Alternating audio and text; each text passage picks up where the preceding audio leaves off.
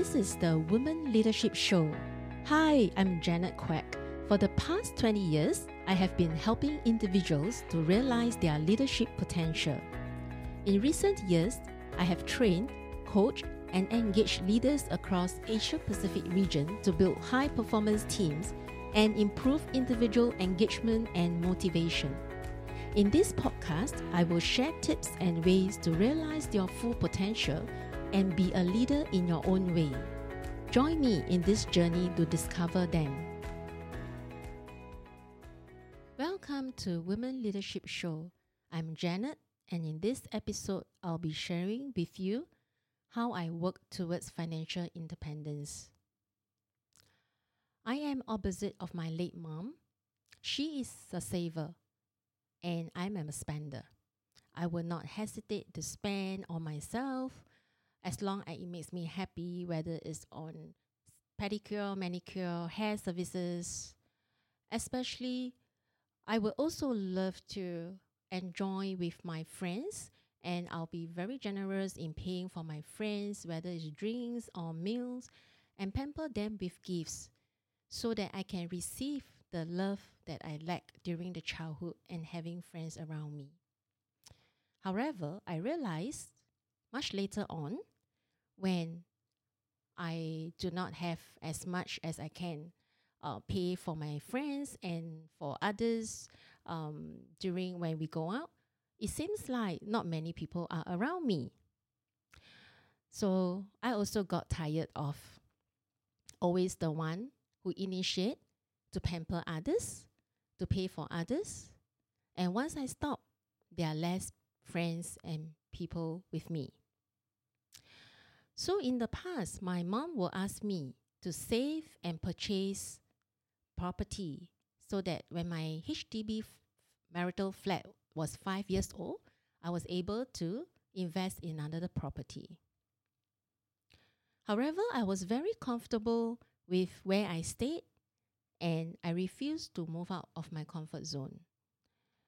As my children were very young, so I thought that we just wait another few years before we make a decision. And few years have gone.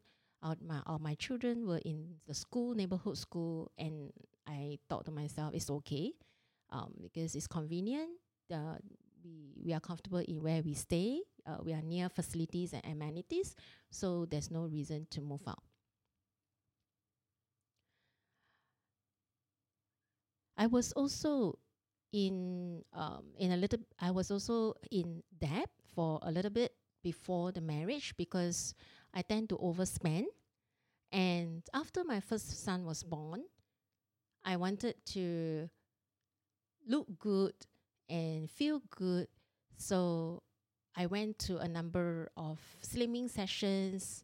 And when I went to the slimming sessions, they will upsell me to sign on more packages so that I'll look good.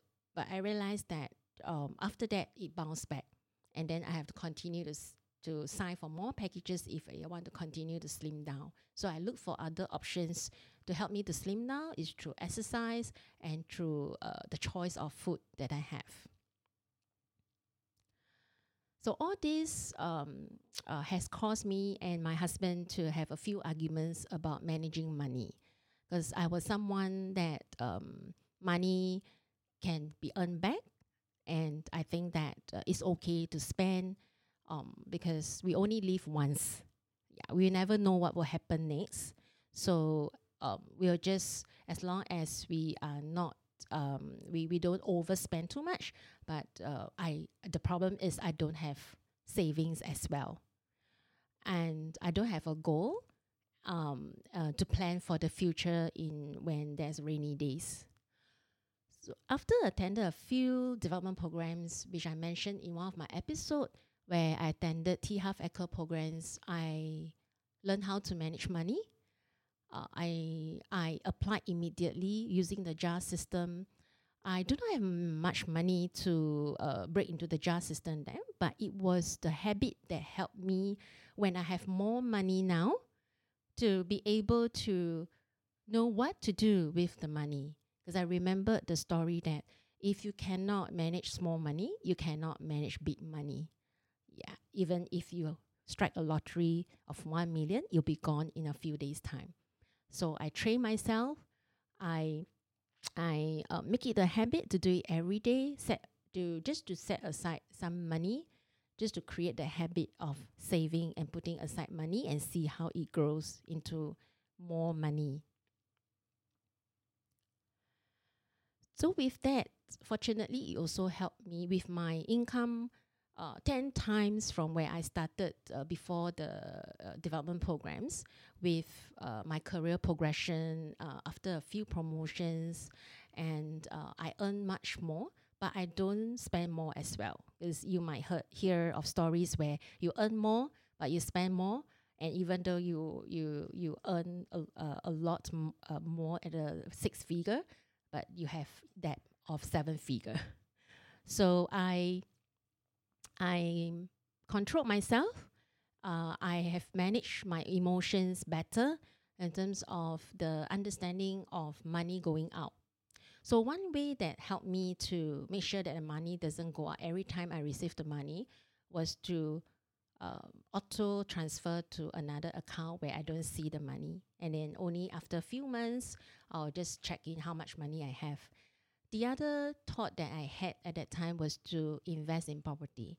So I know if I invest in property, I need to have a commitment to have the money installments, and so I will lock my money in that property. But the problem for me at that time was, how do I get my first property? So I have to think out of the box in terms of managing my money so that I have enough to invest in my first property. So with the bonus that I received and with enough CPF that I have, I was able to get my first property.